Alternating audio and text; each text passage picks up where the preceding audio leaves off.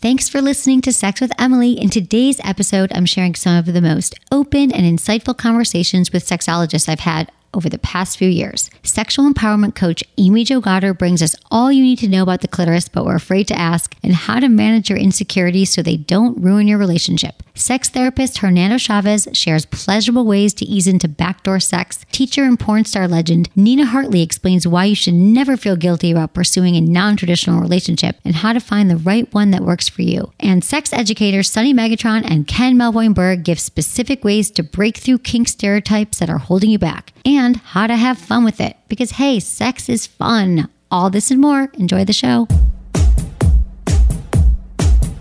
I'm not easily impressed, so when I find something that I love, I can't stop talking about it. Well, have you ever been in this situation when you're so hungry that you'll eat anything? Well, I like to err on the side of healthy, so I usually just pick up the first energy bar I see because, let's be honest, most of them taste the same. Until they didn't. Have you tasted the RX bar? It's so yummy and healthy. I'm going to tell you how this little bar saved my life in a bit, but for now, if you want 25% off your first order, go to rxbar.com/SWE and use promo code SWE at checkout. That's rxbar.com/SWE, promo code SWE. I'm fascinated with sex tech and innovation, and from the second I heard about UV, I didn't hesitate to jump on board and be part of their Kickstarter campaign, which was a huge success thanks to you. Now it's been over a year, and UV is the hottest thing to hit the sex toy market in years. Why? Well, for one, it's the only product on the market that can sanitize sex toys while charging and discreetly storing them. UV is designed for the intricate contours of luxury sex toys, but can handle anything from hairbrushes to jewelry to remote controls. And not only does it clean and charge my phone every night, the onboard USB ports keeps my toys ready to go. UV makes cleaning toys so easy, and it's available in two sizes, the Go Play and the larger home version.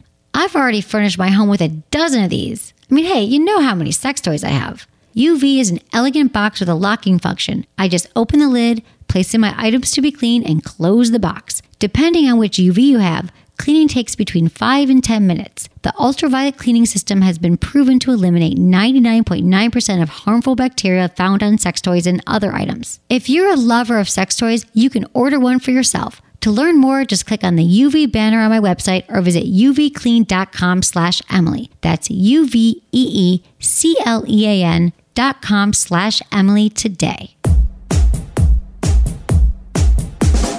Look into his eyes. They're the eyes of a man obsessed by sex. Eyes that mock our sacred institutions. Bedroom eyes, they call them in a bygone day. Hey, Emily, you got a boyfriend? Because my man E here, he just got his heart broken. He thinks you're kind of cute. A girl's got to have her standards. Oh, my. Do women know about shrinkage? Isn't it common knowledge? What do you mean, like laundry? It shrinks? Can we not talk about sex so much? Are you kidding me? Oh my God, it feels so good. Being bad feels pretty good. But you know, Emily's not the kind of girl you just play with. You're listening to Sex with Emily. We're talking about sex, relationships, and everything in between. For more information, go to sexwithemily.com. Check out our website, our blogs. We have so much information up there to help you have better sex and relationships. Oh, and today, you guys, February 6th, take a coffee break and join me. I'm doing a Facebook Live and an Instagram Live. My Facebook Live is 3 o'clock Pacific, 6 o'clock Eastern, and Instagram Live is 4 o'clock Pacific and 7 o'clock Eastern. So get your sex and relationship questions ready, mark your calendars, set a reminder, and I'm so excited to see you there. I'll be answering all of your sex, relationship questions. If you've got Valentine's Day questions, I'll be there for you. So it's facebook.com/sexwithemily and Instagram is @sexwithemily, along with Twitter and everywhere else that you might follow me on social media, which I love that you do. Okay, today's show is really fun. Let's get into our interviews. If you want to hear the full episodes, look at the links in the show notes, which can be found at sexwithemily.com. Your book, okay, Amy Jo Goddard, they can find you at amyjogoddard.com. Yep. Goddard. And this is all on my website as well. At Amy Jo Goddard on Twitter and facebook.com/amyjogoddard.coach. And then your book, The Lesbian Sex Secrets for Men, you released an expanded second edition. So what is new in the book? A bunch of things. I'd It like was to so know. fun. It's like you often don't get the second chance, you know? Right. How amazing. And Congratulations. Yeah, thank you. The book has sold so well that when I went back to Penguin Random House with the new book, they were like, wait, what? We don't have an ebook of lesbian sex secrets for men? I'm like, yeah, what's wrong? So yeah, it was great. We got to actually get a much better cover for it because I always hated the first cover. I want to see it. Okay. The cover's fabulous. And yeah, so I got to edit through and really update the language. I mean, it's a 15-year-old book. Oh, wow. Okay. It came out in 2000. Wow. So I was a wee 29-year-old at the time. So yeah, and then we added sections on things that weren't really happening. Like then. anal? We added More a lot anal? of stuff about anal. Yeah, a lot of stuff about that. And then Not we that it added, wasn't happening. People Not that it were wasn't talking about happening. Yeah. It wasn't, I mean, we had a chapter on anal then. We just added more to it. Right. And more stuff about technology and sex. And then one of my favorite sections we added, well, a couple. One, we added something on polyamory because that wasn't really in the conversation at the Right. time. I was doing it, but it wasn't being talked about it in the same way. And then we added a section for guys who are dating bisexual women because we've Oh. talked to so many of them over the years. And that can be a really big struggle, Absolutely. Yeah. you know? God. So what do you tell them? What's your advice? That You know, they're gonna eventually leave you. it does sometimes happen. Yeah. It does. It's tricky, you know. It's not an easy thing for a lot of people, and because sometimes what it comes down to is a woman having to make the choice of choosing the relationship or choosing her sexuality, Right. which is the choice a lot of people get in, whether they're Exactly. bisexual or something so true. else, because they might be in a sexless marriage where they're like, well, I could stay with you and be in the marriage with you, or I could choose my sexuality and go have the sex life I want to Right. have. Exactly. You know, I talk to people who are in that struggle all the time. So, you know, I think it's really about communicating it, negotiating it, figuring out what's going to work for both of you and whether there is a win-win. Sometimes that's something women really do need to explore. Right. And they're going to eventually need to do it, whether they do it now or do it later. And so not having the conversation or addressing it just, again, sweeps under the rug, and then it becomes that elephant in the living room Right. at some point. Exactly. You got to figure out what kind of life you want to live. Yeah. I mean, but I think guys who Okay, are who attract those kinds of women tend to be awesome guys.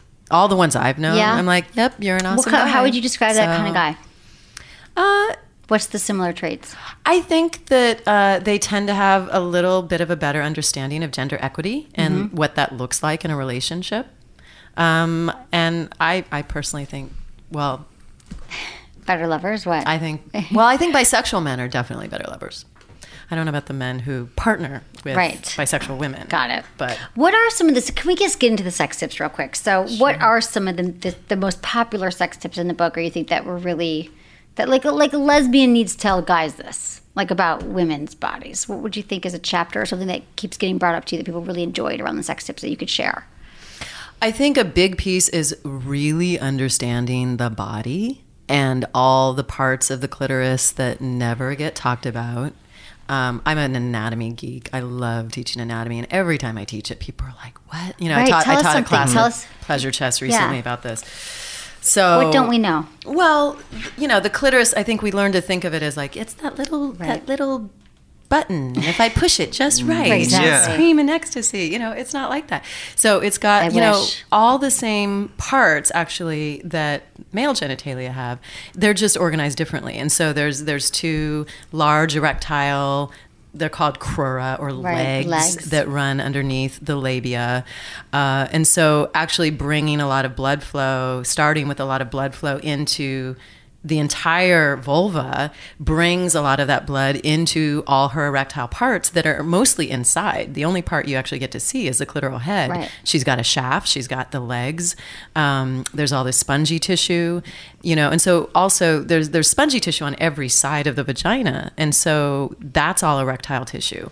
So even though a lot of women don't have orgasms through intercourse per se, a lot of their pleasure is derived from all of that delicious tissue being and stimulated. I think people don't know. They don't know, right? I love that you're talking. We talk about this too. That it's not just about that. Yeah. The labia. I mean, there's so much. There's so much. So rich. And then, so when people really rush to intercourse, you're totally like bypassing the opportunity to really create a lot of pleasure for your partner. Because, and then what ends up happening is women start to think, oh, sex hurts or intercourse hurts. I want to avoid that because they've been with partners who aren't actually doing their due diligence, bringing that blood flow, getting the vagina ready to want it. Right. And so then they have a partner that starts avoiding intercourse. And they're like, what's wrong? I'm like, well, you weren't turned on. You went right for the right. Exactly. Yeah. That's what we talk about. Foreplay. It's not a suggestion. Why are you yelling at me? Just because we talk about it. You're the representation of all men right now. It's a lot of pressure. Want to help us answer some emails from listeners? Cool. Yeah. How would that be, Amy? Okay, we've got some emails from the people. Thank you for emailing me feedback@sexwithemily.com. I love hearing from you. It's awesome. And would you please also include your name, how old you are, how you listen, which is so awesome. Sexual guilt. Emily, I've been listening to your podcast recently and I've really connected with your show. It's incredibly informative and insightful. Recently, I've been struggling with somewhat of a weird issue that I haven't been able to get over. I experienced a lot of guilt after having sex. The sex ranges from long-term relationships to one-night stands. But every time I have sex, I feel this weird guilt bubble up inside me and I feel like I did something wrong. I'm 24.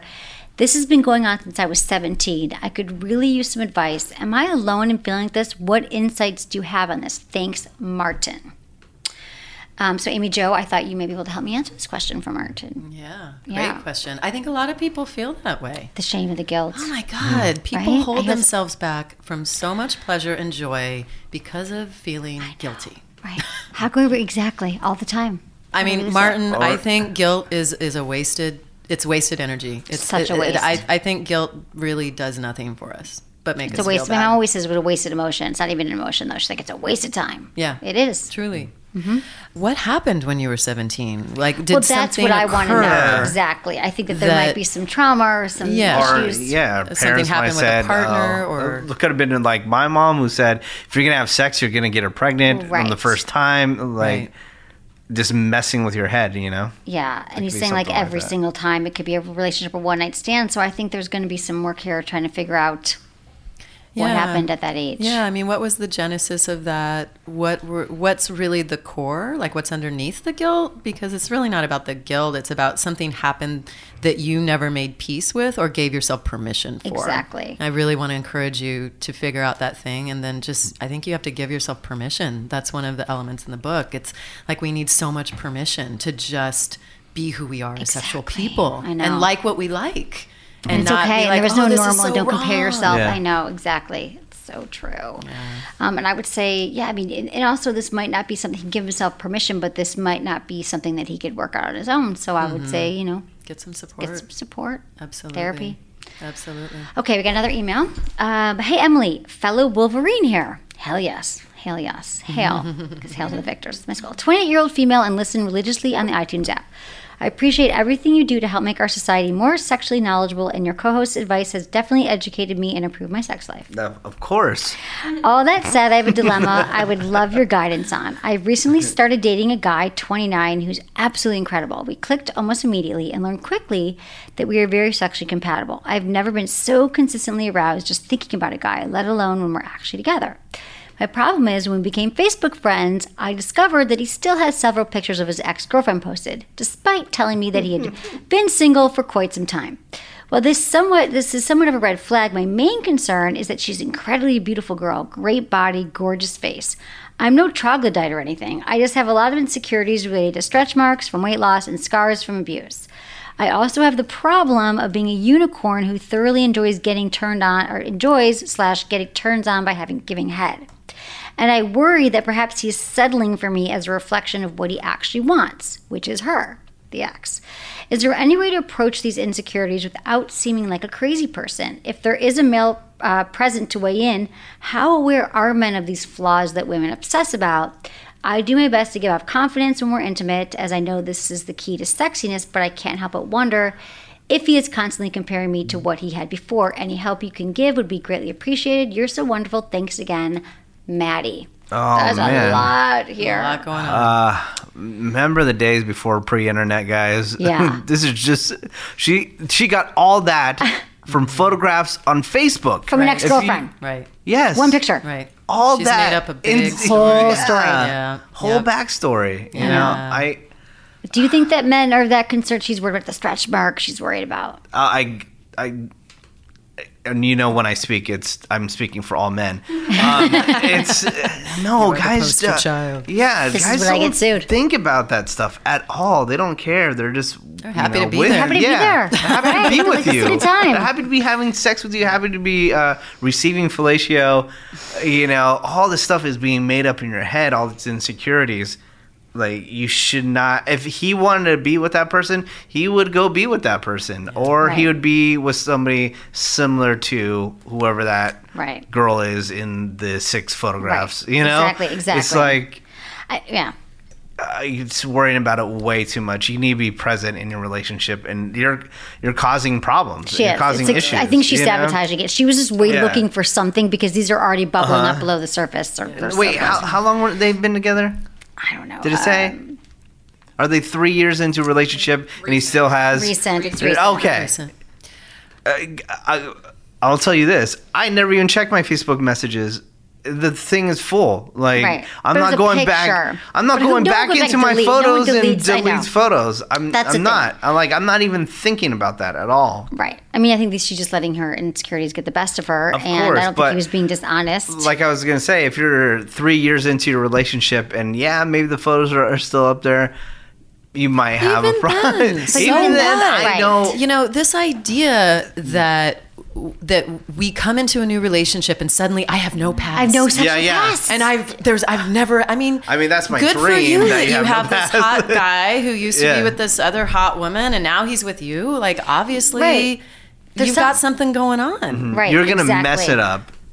You're basically just throwing a grenade into your relationship. Right. I mean, Well, he's the Over this, comparison you know? game never gets it you never anywhere. works. No. You're never It's gonna- just, we have to stop doing that. We do. And women do this so much. I don't know if is it as bad for men. I don't Women know. do it All the you know, time. and we're I don't- taught to compete as well. Yeah. So Yeah. I think that's a part of it. But you know, it's really something I work with women on in my sexual empowerment programs because you cannot be empowered and be tearing other women down or No. constantly comparing yourself and tearing yourself down. That is not an empowered place. Right. And everyone has their own thing to offer. Why would you do this to yourself? He gets to have pictures of people. Right. I'm not going to give up pictures of my past relationships that Exactly. are memories for me or people that were important in my life and might still be. There's Right. nothing wrong with that. And this is all based on her own interpretation of what Yeah, happened. yeah. And I th- but you're right. I don't know why women. I mean, think. people. Oh, sorry. No, people always talk about how, especially being in LA. I'm not saying this doesn't happen everywhere, but I remember. I don't know, but just because it's such a LA is a different world in some ways about like looks and celebrity. But I wasn't just brought up this way. Like I'm not a I'm really not a competitive person, and I don't. Luckily, I mean, I always have other issues, but I'm not like I'm always like let's all bring each other up, bring women up. But I do think that it comes up all the time here. People saying, do you find the women really catty here, and are they really competitive? And I don't remember people asking me that in San Francisco. I'm not saying that whatever, it happens everywhere, but I do think it's something that, I mean, if you can get women just to focus, it's a confidence thing and get them to look at and celebrate themselves but it's just, I think it's just really hard because it's always in your face, especially now with social media and Instagram and you're looking at everything and it's just not helping. Not that women and men haven't felt insecure since the beginning of time. Yeah, like I was gonna but- say, I think guys would. Some will stew over that, but they would get over it eventually within a few days. They're not gonna really bring it into the relationship, because again, I think at the end of the day, they're really happy just to be with you. Yeah. And again, I'm speaking for all men. Right. Thank you.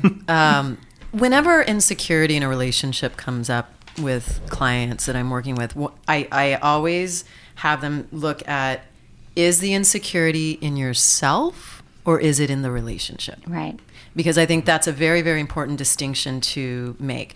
Is he really doing anything that is giving you great pause and saying, wow, there's a problem here? It doesn't sound like from what she wrote there is. No, not at all. And so then that's her work to do. You've got to do your work on your own insecurity and not project that onto him. If you do, you will lose the relationship. because that's not sexy. Right. Not sexy at It's all. really not. You don't want to get mad, be nagging, or why do you have the picture? I mean, that is sabotaging Yeah. it. So how would you work with her, for example? I think to really look at what is it bringing up in you, I think you have to get underneath that. And I think it's about her own body insecurity and working on loving her body. And I think there's also a piece where she's afraid to let herself actually have the pleasure that she's having. And Right, I think just that think she people deserves run it. from pleasure. They feel like the last guy, feeling guilty about pleasure. We feel guilty about feeling good. We are meant to feel good. Pleasure is a gift from spirit, from the universe, Right. from God, whatever you believe in. It is a gift. We make We it are so meant to complicated. feel that. I know. Why would you put something in the way? She talks about how she's so excited and she's thinking of him. Awesome. It's our brains Focus on automatically that. like, can't be too happy. You Yeah, gotta bring yeah, us yeah. down. Right. Too much- Oh, yeah. How can I mess this up? Yep. Exactly. So, No, sabotage we that. we all have that saboteur inside of us. And I'm here with my friend Hernando, Dr. Chavez. Hello. Emily, hello. You're like playing my little co-host today. I know. I mean, you're We kicked out everywhere. Menace. We're like, he can't do anal like you can. So I am glad you're here because it is Anal Sex Month. Happy Anal Sex Month. Happy. Every August it comes around and the back door. And I thought no better person than Dr. Hernando Chavez, who you're a therapist. You see patients, clients. What do you call them? Everything. Clients. Yeah. Clients. And which I love that you do that. And people come to see you for, what would you say is the most common things people come see you for? Ooh, I have a split practice, so half of it is alternative sexuality. They could be fetishist, kinky, into non-monogamy, and the other half will be about sexual concerns. So they might have couples issues, intimacy difficulties. Maybe their penis is not cooperating like they'd like to, or their vagina or vulva is not cooperating as well. So it's just people who want to improve their sex life. Right. That's great. I'm glad they can find it. You can also find Hernando. It's drhernandochavez.com. That's Chaves. Chavez. It'll also be on our website, Instagram, and Twitter, Hernando_Chavez. So let's move into a little anal sex because last year around this time we were holing up in my apartment. That sounds so prepping for- dirty. Your listeners are like, what the hell are these two doing? This is... Clarify that. Clarify that. Holing. No, we were not having sex. We were not.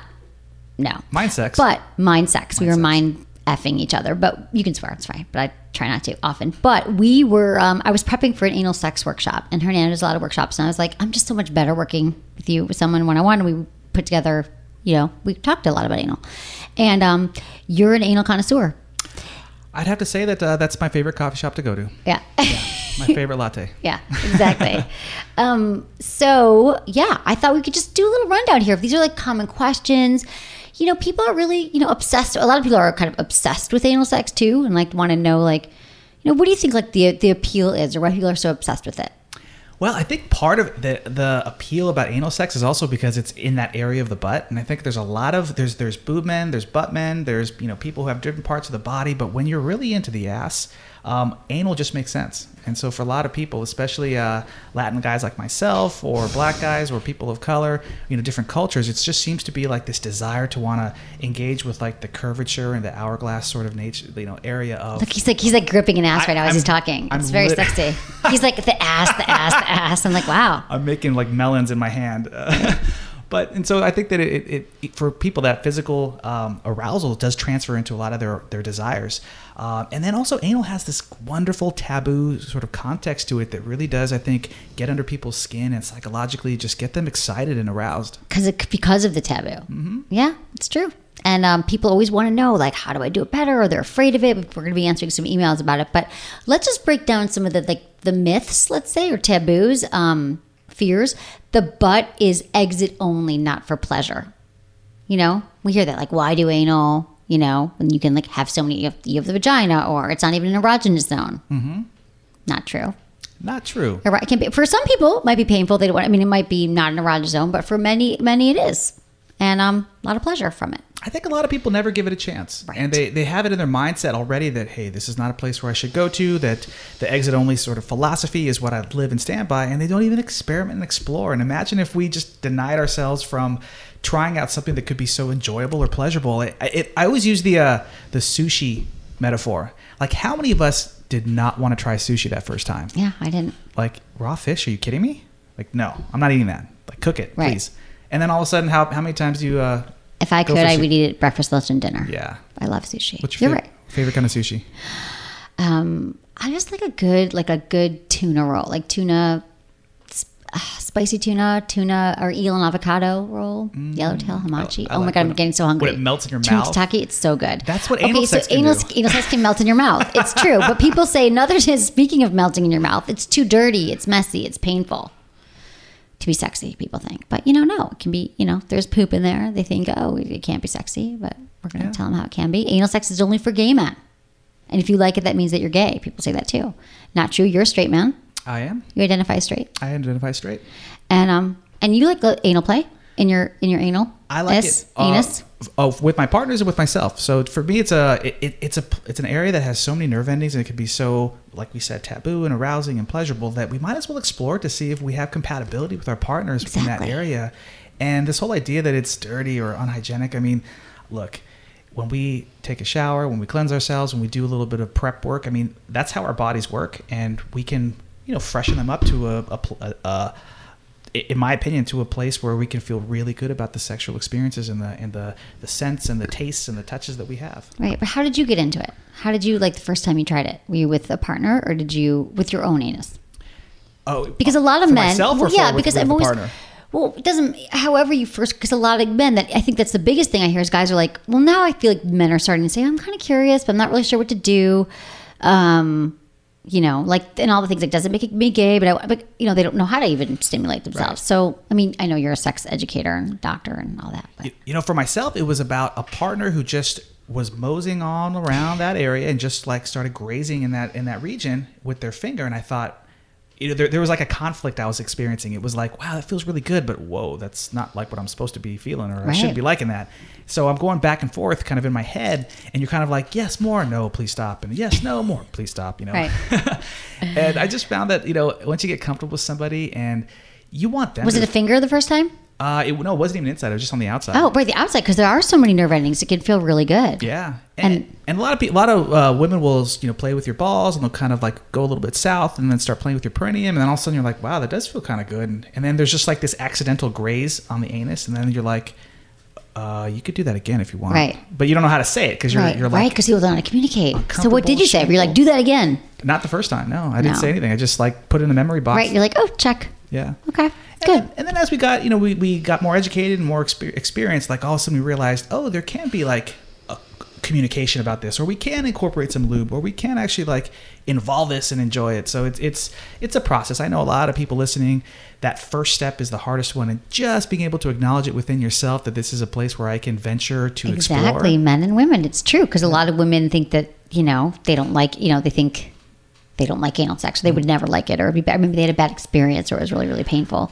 Yeah, there's a lot of bad experiences. I know, first time, and they write it off forever because you didn't use lube, you weren't warmed up, someone just shoved it in. Like, no, that's not good. But that's why today we're going to tell you how to do it the right way. Do you want to hear about my first experience on me? Oh yeah. So I was always fascinated by it with my first college girlfriend, and she would allow me to try, and I didn't know what I was doing. On her. Okay. I had no clue what I was doing. I was literally, I was just put a dunce hat on me. I was the most uneducated, worst anal sex experience ever. And I'm sure a lot of women cannot relate to what you're saying right now. Right. And I didn't know. I mean, I cared about her. I loved her. I didn't want to hurt her, but I didn't know I needed lube. So we would try these things with hands or body parts, penises, and no lube was involved. And I could only imagine the awful experiences she was having. And it was just the two of us not knowing what we were doing. Right. She didn't know to recommend it. I didn't know what to recommend. How would you know then? Right. So once we were taking a shower, and she was always a trooper. She was always like trying, and we just never could get, it couldn't emulate like what I'd see in porn. And all of a sudden we're in the shower, and she was such a passive, submissive, sweet, sweet girl. And she got this like rage inside of her as we were taking a shower together. Wow. She took her finger and she just jammed it up inside of me. And I was literally plastered up against the tile, and I was just like, my hands were spread, and I was like, what the hell are you doing? I was like under her total control. I couldn't move. I was like, and she says, now you know how it feels. Oh my God. And I was like, whoa, that's awful. So we didn't do it again. Wow. After that. No, she did that just to show you. Wow. She didn't anger. Yeah. She had That's a the way lot to show built up. you. And it hurt. Right. Anyone goes right in like that. When you're not it hurt like, dude, worst pain that's in a life. good story. And then is that what turned you into a sex doctor? You're like, I want to get this right. I don't want to finger up my ass when I don't know. Okay, so let's talk about how to prep. What did you say? Did you pick up with her? That's kind of killer. Like, that's just like, that's like a drunken thing. She was like in the shower, premeditated, like, I'm going to stick this finger in your butt. Wow. Yeah. So. Because how would you know? Yeah, guys don't think about that.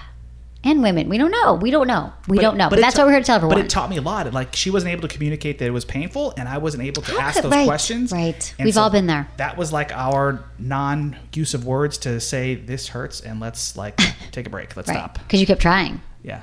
You're like, I didn't know it was painful.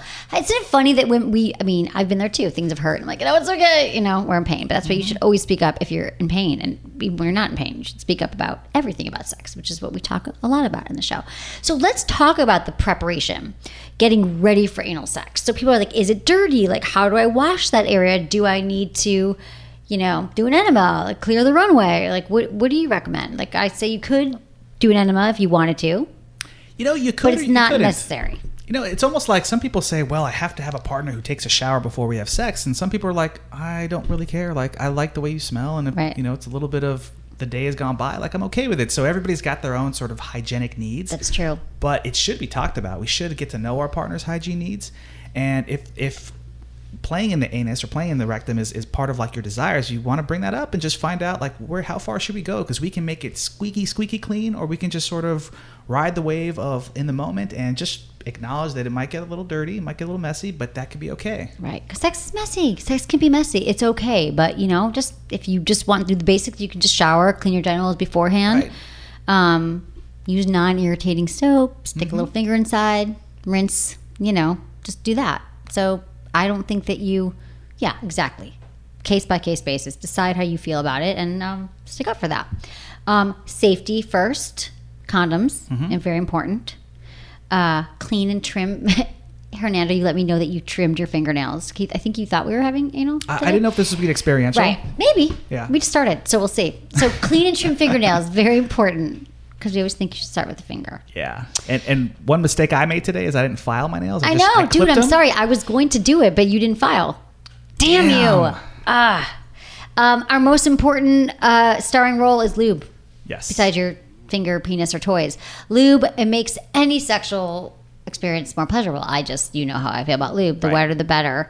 And the anal canal, not self-lubricating. Like the vagina will self-lubricate. The anus will not. Non-negotiable, you need lube during sex. But which lube is the best? I found out how dry it was back in college, and I never forgot that. Never forgot it. And we've got, I think, you and I were having a great discussion earlier about what can we do to help line that rectum. Yes, let's talk about it. Want to talk about that? Yeah. You showed me some, Hernando. Oh my God, we took some videos. I'm going to save the ones on Snapchat. But he came in here with a huge box of sex toys. Of butt plugs. And he was like, what did you say? You're like, what if I got hit walking across the street and butt plugs went flying across Santa Monica Boulevard? And that would have been hilarious. All over Hollywood. I would have laughed. I would have saved you. I would have come and saved you, but then I would have just had to take pictures of the butt plugs. But you brought some cool stuff. Should we talk about some of the stuff happening with lube? Sure. So as you were saying, the rectum doesn't self-lubricate like the vagina does. So we've got to take into consideration that the inside of during anal sex of the rectum is totally dry, and that's where a lot of pain comes from people. So what are we going to do about that? Sometimes something I call the squeegee effect is what a lot of people will do, and it's one way to try to lubricate the rectum, but it actually sometimes works against us or it doesn't work very well. And what I mean by that is, imagine the person putting all this lubrication on the penis, or on the dildo or the toy, and they're going to have anal, and they just sort of insert it. And the anus itself, because it's closed and tight, actually it squeegees a lot of that lube off. Right. So you're kind of inserting inside with very little lube. Right. But you think you put a lot of lube on. Right, because you did. But it's all on the outside, or most of it. Right. So now we have what? We have the lube shooter. Lube shooter, Do you recommend the lube shooter? I love them. I think they're really valuable, but it's not very sexy, especially if it's like a hookup or someone you're just sort of getting intimate with. It literally looks like a water gun, but you shoot or like a shot. Like a syringe. Like a syringe, right. You fill it up with lube and you sort of insert it gently. Butt, right. Shoot inside. Okay. But they have these new products. They have these new like a gel sort of silicone capsules that you insert inside of the rectum, and they actually dissolve. It takes about 15 to 30 minutes, and it dissolves. Just keeps dissolving in the. That's really brilliant. It's like a lube suppository. I think it's brilliant. You could use it for vaginal, but I think it's really beneficial for you could use it for vaginal as well. Obviously, yeah, that makes sense too, because it's true. The lube you gotta reapply. Don't be ashamed to reapply. Lube on every nightstand. Emily, what do you think about water-based versus silicone?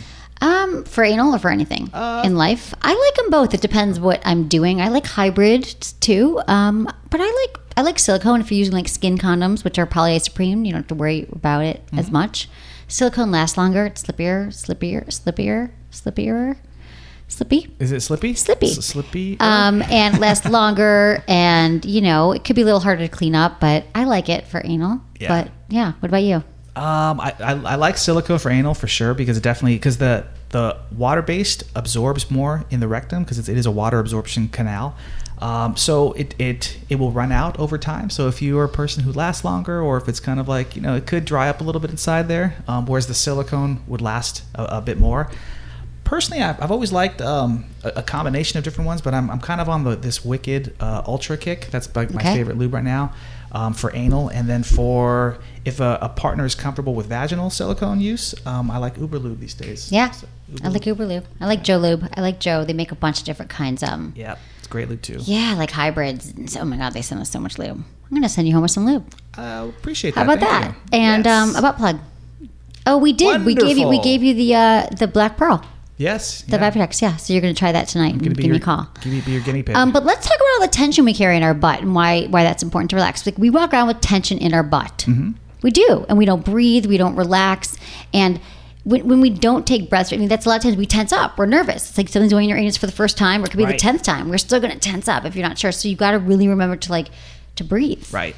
And to massage the anus and to work up don't just go right for it. Even if you've got the lube, you've got the condoms, you got to still work it foreplay, pre-anal foreplay. Very important. And it helps to be aroused. It helps if you're aroused beforehand, have a few, orgasms beforehand. That's one of the best. The muscular release of orgasm really relaxes people's butts. That's a wonderful way to get that sphincter muscle to just sort of calm down and maybe be a little more inviting and exactly open their arms up and give us a big hug. Exactly. A hug by your sphincter. Sphincter. Yeah. It sounds like what? A lot of people don't realize that our sphincters, we've got the internal and the external, so the outer and the inner sphincter, and so we can control the outer one. That's the one that we can squeeze and wink and pucker. And I always wink people with my sphincter. It's weird. Are you an anal winker? Yeah, I am. It's on one scale. I can't wink really. I literally don't know how to wink with my eyes, but I can wink with my ass. It's weird. That's all that matters. Yeah. You had to pick one or the other. Right. You got the right one. Thanks. Okay, we're going to take a quick break. Have you checked out our incredible sponsors? We love them, and I know you will too. We'll be right back. My hangriness is legendary, so anyone who hangs out with me knows to carry snacks. A few months ago, my best friend handed me an RX bar just when I was about to cross over into Hangry Town, and it wasn't pretty. I was like, okay, cool, I'll eat what you got. And she handed me the coconut cacao RX bar, and it's ruined me for other bars. Now I have one for breakfast when I'm in a hurry because it could be used as a meal replacement. And the best part is I don't have that sugar high after I eat one. Oh, and I always have the apple cinnamon as an afternoon snack. It's so good. It's one of those things you actually look forward to. Do you ever go to bed dreaming about your morning latte? Maybe that's just me. But RX bar gives me that same feeling. RX bar is a 100% whole food protein bar. No artificial sweeteners, colors, or preservatives. No BS. What you see on the wrapper is what you get. Each of the 11 flavors is gluten-free, soy-free, and dairy-free. For a limited time, Sex with Emily listeners can save 25% off their first order. Just go to rxbar.com/SWE and use promo code SWE at checkout. Again, that's rxbar.com/SWE. I want to share an email I got from a listener.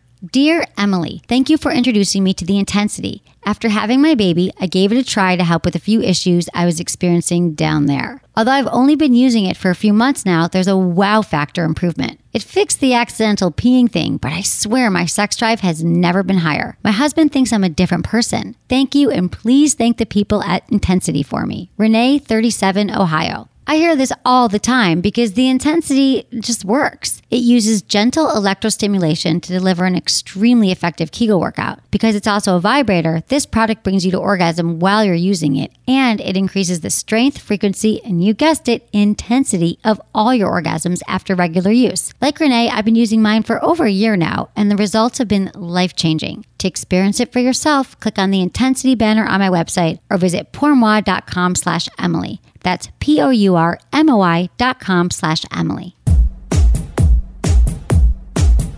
I hope you guys are enjoying the show. The next half features author and porn star legend Nina Hartley and sex educators Sunny Megatron and Ken Melvoin-Berg. I have an amazing woman sitting here in the studio with me.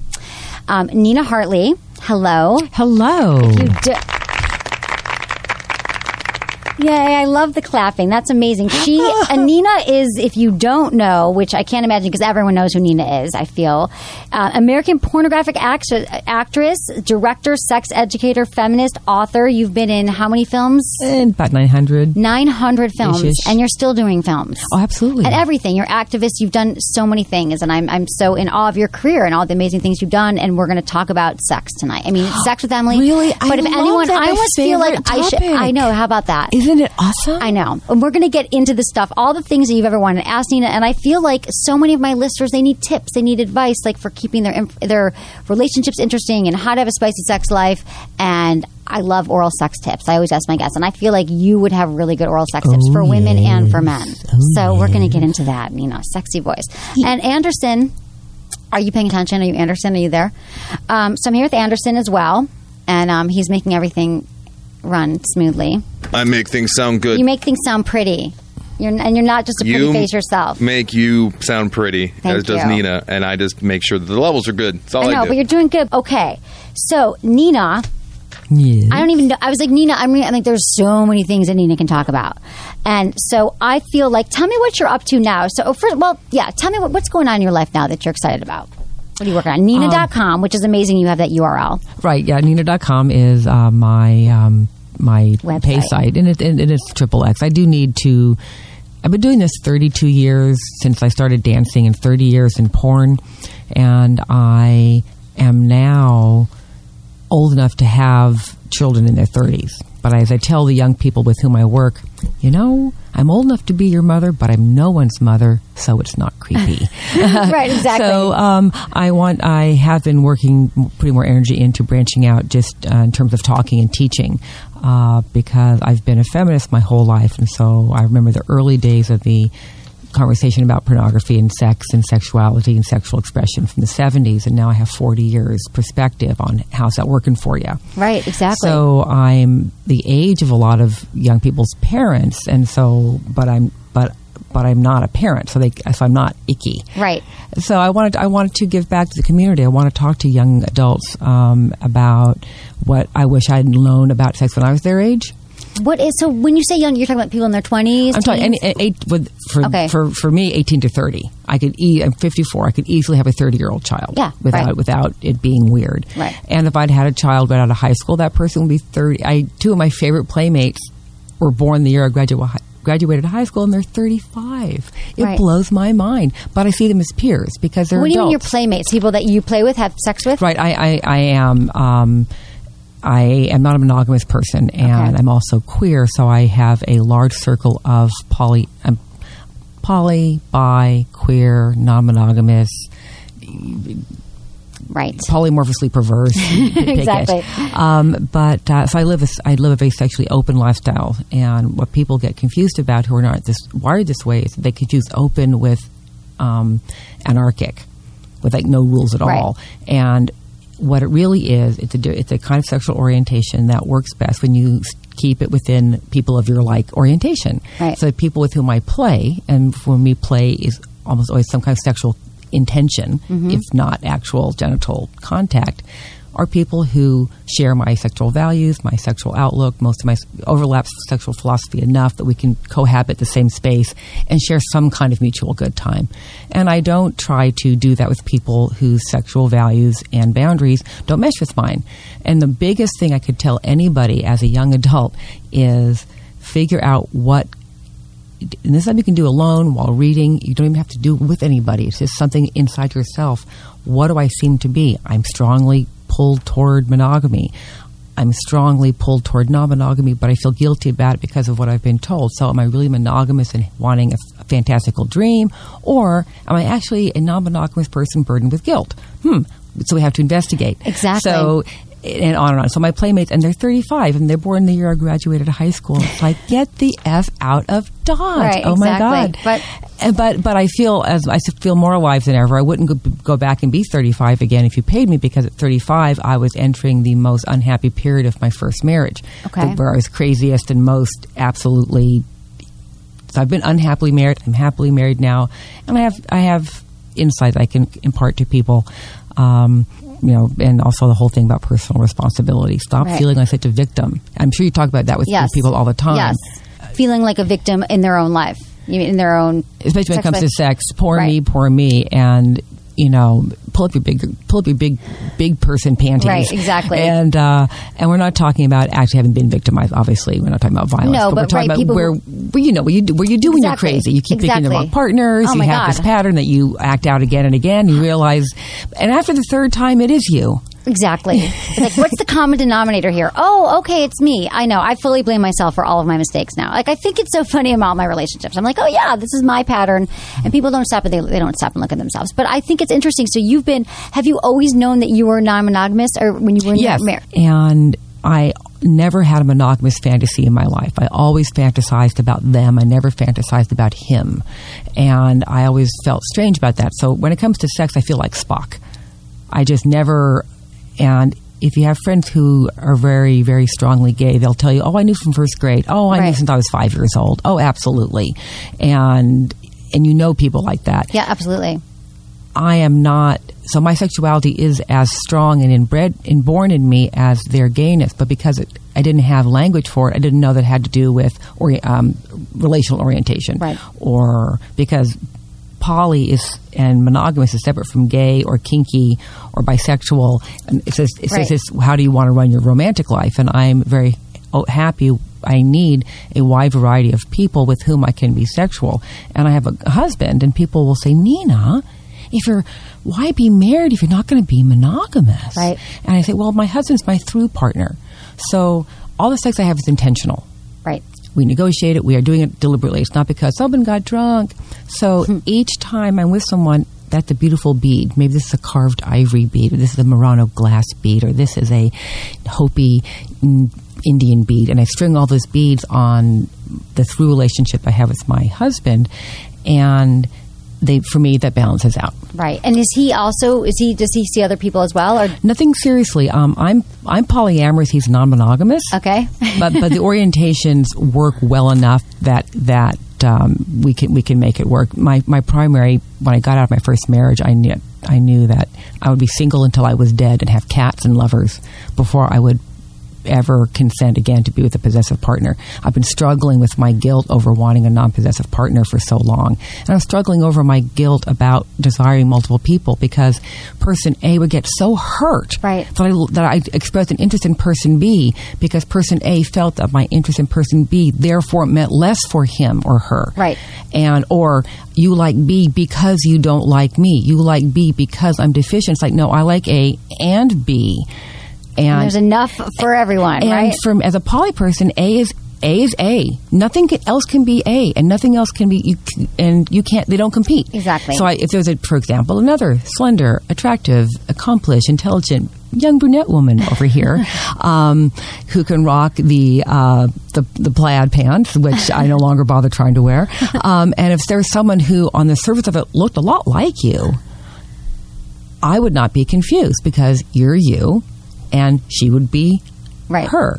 And so you vibrate this string in that harmonic resonance way, and she can't pluck your string. Right, exactly. Only people you get jealous you. And they're possessive, and so I totally understand. Do you think that there's a lot of people, do you find, that would be non-monogamous or polyamorous if they could, but they don't even think that's an option because they have to be monogamous? Or do you think really, like, a lot of people are, I think a lot of people are suffering through monogamy. I think monogamy is honest orientation. I think a solid 20% of people are truly monogamous. Right. One partner is all they want, and they're devoted their whole lives, and it's not a burden. And it really it's what they are. They want. They chose it, right? They are it. Right.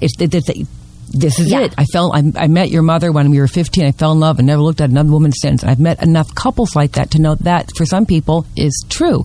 And then there is 20% of the people like me who are fully acclimated to a functioning, healthy, non-monogamous relational style and have a good partner and are okay with that. And the other 60% are struggling with some balance of it. So it's not that I think more people would be non-monogamous. I think more people could be more open and fluid than are now if it were considered a healthy option. Right now, monogamy is the only thing that's healthy and normal and mature and respectful. I would never put up with my partner. You let him do what? Right. You let her do what? It's like not letting. Right. So clearly, I can't be with someone like you. And I tried that. I tried very hard. I fail at monogamy. I completely incapable. I did too. I ended up being a cheater. Right. I ended up being a liar. I ended up withholding. It was crazy. So, but if what I really was why I want to strangle them people and say, well, I want other partners, but I don't want my partner to have anybody else. It's like, then you are too immature for this. You don't get to have the cookie, right? Because this is a two-way street. Exactly. Now, because in our culture, people get stunted emotionally at very young ages around sexuality and pleasure and what do I get to have in the world. And then they grow up to be big people and they interact with another adult person and then a trigger gets pushed. All of a sudden, they're, again, a very young child and they don't want to have to deal with their stuff. You have to do it first because I'm not going to. It's like, I thought I was dating a grown-up. Exactly. Right. I kept waiting to want kids and it never... the joke now is at the factory they forgot to wind my biological clock. That's what I always say. I'm I don't have one. I love kids. Love them. But let's go back to your child. So you grew up in Berkeley, California, which I just moved to LA from San Francisco. So my heart is still in San Francisco. So what was it Go like? Niners! Go Niners! Growing up in Berkeley, then what were your parents like? Were they? Oh, my parents are totally alt. My father was a blacklisted radio personality. So I grew up after he'd been blacklisted. He was the last people McCarthy got. And my mother, they had a pretty modern marriage, and my mother was going back to school to get her master's, and she had a job too. And so I grew up in a very avant-garde, female breadwinner, male homekeeper household 20 years before that was popular. So that was very difficult for everybody involved. I'm sure it must have been. So I was the youngest, and so I had a lot of time to myself to pursue my own interests. My parents were all of the 60s deeply into therapy. Girl, I can tell you everything. Right. You got and in 1969 they found Zen Buddhism and started studying that seriously. In 1973 they quit. My mother quit her job and became full-time students. And my mother is a senior priest at the Zen Center in San Francisco. Oh, she is? She still is? Yeah. Oh, wow. So yes, I was a lonely child. Yes, my parents feel very bad about that. Right. But the positive thing out of all of that is that they show by their example that their life had been upended by my father's blacklisting. The plan they have of themselves 65 miles an hour into the brick wall. Right. And so they showed me that a person can cast about and find the best way to make an honorable and meaningful life for yourself according to your own needs. And for a proto-queer kid who didn't know that word yet, it was very, very liberating because part of what they also looked at was sexuality. And then there was a feminist movement where I got some of the source material because of these brand new ideas.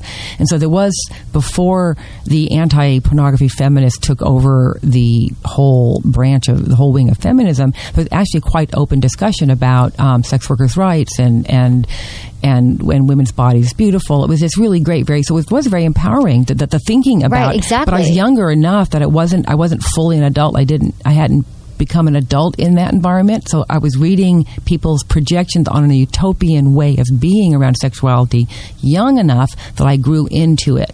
And you lived it, and you were living it now. And if I'd had a little more you effing F, I would have not put up with some of what I put up with. I was a bit I was quite codependent for a number of years. Okay. And so in my secret mind, I wanted to be braver like Betty Dodson. In my real life, I just couldn't quite break that pattern until I finally did at 40. It's like, oh, I'm holding myself back. Right.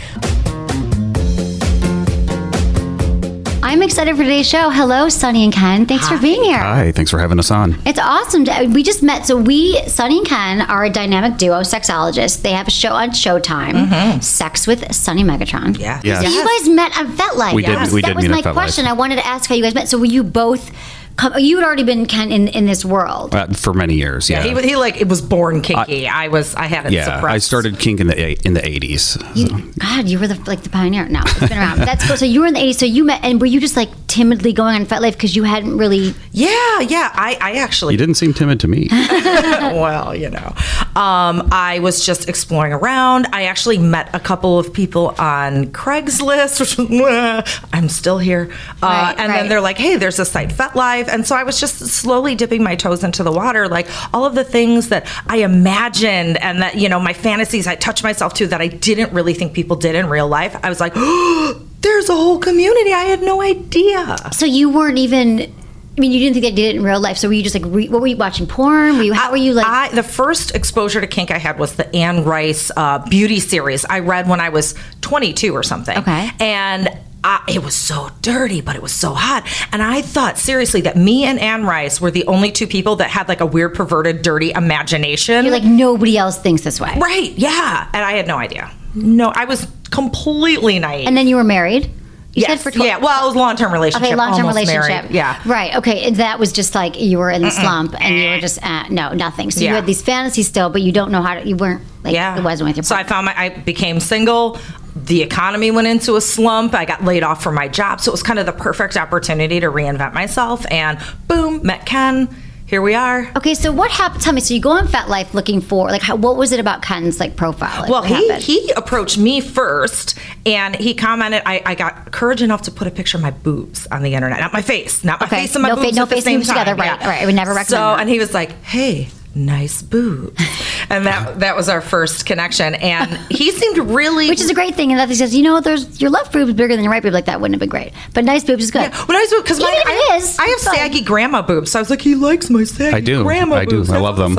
I like natural boobs. And I checked out his profile, and he seemed smart and intelligent and good looking and witty, except for he was into clown sex. And I was like, what? He seems so normal. Like, what is this dressing as a clown and having sex? And then as I got to know him, I guess we kind of melded in that way, because to me, having silly sex, like you saw us with the unicorn mask, when you see 50 Shades of Grey, it's very serious. I am the Dom, get down on your knees, I'm going to punish you. And I can't. I laugh. I'm like, are you kidding me? Are you serious? I can't. One of our first scenes together was she used to do miming, and she dressed up like a mime. I was a clown, and I was like chasing around and torturing her at an S&M party. And I couldn't talk. That was your first date? Tell her what her safe word was. My safe word was just like me doing jazz hands. I was a mime, and or she was trapped in a box. No, that was our fourth or fifth date. This is a good time. Wait, okay, got it. So clown sex. So this is your first date. I'm into clown sex. Were you like, what is that? Like you dress like a clown? Like you juggle? Wait, a little of both. I did. And balloon bondage. That's one of the other things. Is I was really into balloon bondage. So I started off teaching rope bondage for many, many years. And so I took the kind of balloons, the real big, skinny, long ones that you do balloon animals with, and I would learn how to make handcuffs. I would do a complete like mummification on somebody, where I would start wrapping at their feet and go all the way up to the top of their head and put silly kind of like big penis hats on them, and then like make wrist restraints, and then take a single tail whip, and I would like take off the balloons one at a time, and it was just a lot of fun. So it sounds really scary, and it's literally just scary sounding because they pop, and there's like when a balloon pops, there's actually a sonic boom that's created. So it's just a little bit ouchy. It's because the whip never hits you. The only thing that happens is the balloon pops on your skin. So psychologically, it sort of screws with your head a little bit, but it's not really going to hurt you. So you guys are into BDSM, but not. It's not in a different way? I was interested in BDSM, but I didn't know that you could, because I laugh, I'm a very humorous person. I couldn't be serious. And for me, it was like, oh my goodness, sex doesn't have to be serious. I was always afraid, like, my hair's going to get messed up and my makeup's going to get messed up and I'm going to have the fat rolls and my one boob's going to be in my armpit.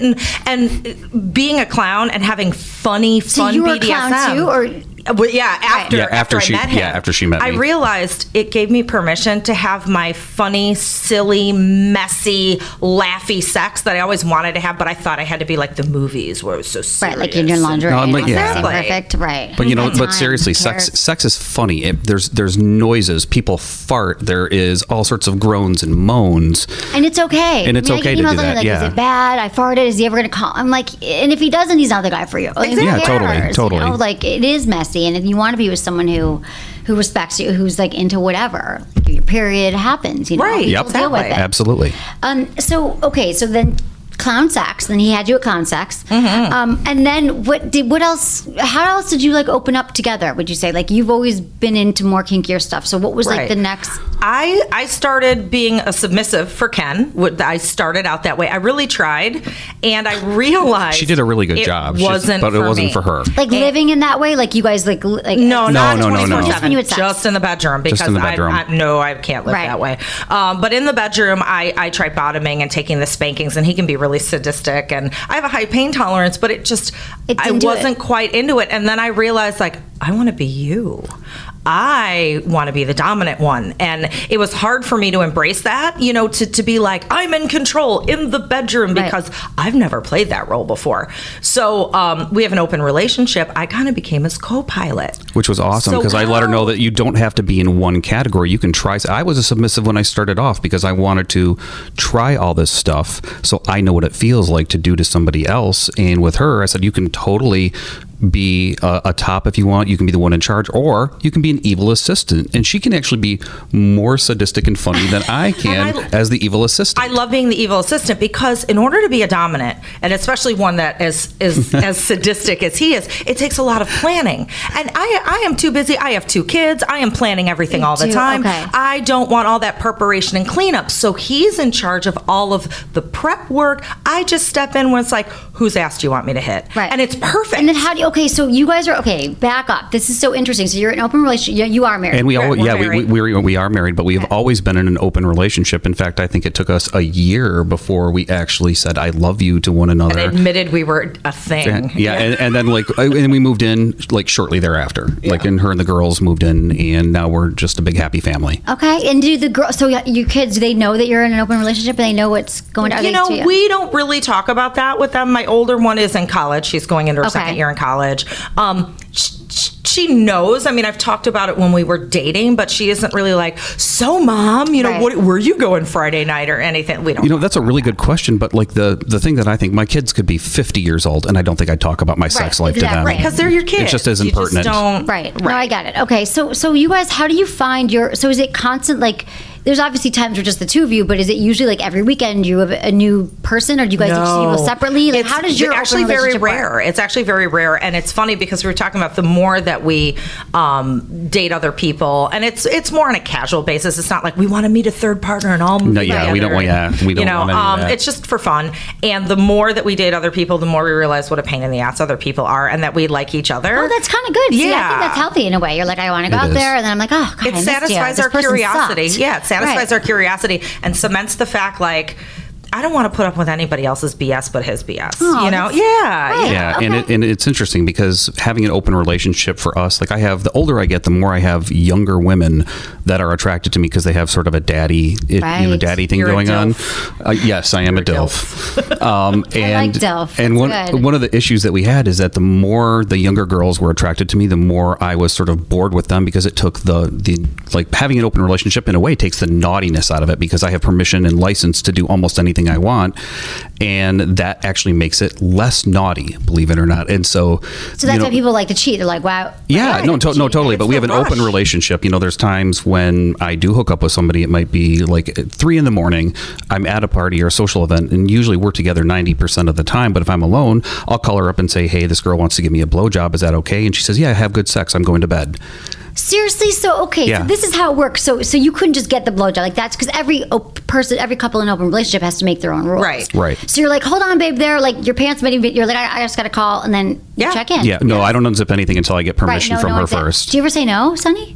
No, Not yet. No, we have veto power, and I reserve that for just, if someone gives me a really bad vibe, but I haven't really had that. Sometimes I'm like, oh God, she's a flake. This is going to last a week. Oh yeah, and it does. It's basically she could do the odds in Vegas for the relationship status I have with other people. She's like, this one's going to take about 3 weeks, and she's usually right. Yeah, that's great. And oftentimes, when we say hook up, it doesn't have to be anything sexual. It could purely be just like a BDSM thing. Like, I want you to flog me. I want you to kind of mess with my mind, and there's not sex involved. Do you guys ever just have like vanilla sex though some nights? Most of the time. Because it's a lot of work to like do all the prep and set it up, right? Yeah. It is. It's funny though, because sometimes it's impromptu. And that's the thing, is that you normalize sex. Yeah. Because everyone just wants to know if they're normal. It's like, it's fine. It turns you on. You're like, everything's good, And the thing is, with from the most bizarre to the most mundane type of sex that we show on the show, it's basically, if you break all of those things down to their basic common denominator, I want to feel connected to my partner, or I want to feel uninhibited, not like I have to be perfect, or, I want to, if someone wants to be, let's say, controlled and they're submissive, it's because when I'm being controlled, I feel loved and like somebody cares about me. So when you break it down to the basic need or the basic feeling, these things aren't so weird. We're all looking for the same things. They just manifest differently for whoever is into whatever. Right. Thank you all. Thank you to my amazing team here. Thank you, Shannon and Jenny and Jamie. And thank you to Ken, producer Lark, and Michael. And thanks everyone for subscribing to the show on iTunes and reviewing it. We love that. And thanks everyone for listening. Was it good for you? Text Ask Emily to 797979. Hey guys, it's almost Valentine's Day, and man, you guys have been crazy slinging me the DMs like mad. Everyone, you guys are all stressing out over what to do for your partner on Valentine's Day. And as much as I love helping you, which I do, I can also make it super easy for you like this second. Just go to adamandeve.com, because they've set me up with an incredible deal for my friends just for Valentine's Day. They've created a special romance kit that has some fun stuff for both partners. So for a limited time, my friends, that includes all of you, by the way, can get one for free. Oh, and to make it even easier, they're knocking 50% off almost any single item and shipping the entire box for free. So let's make this the most stress-free Valentine's Day ever, right? It's a day of love. Let's not stress. Go to adamandeve.com, enter code Emily at checkout, and get 50% off one item, a free romance kit, and free shipping. Happy Valentine's Day.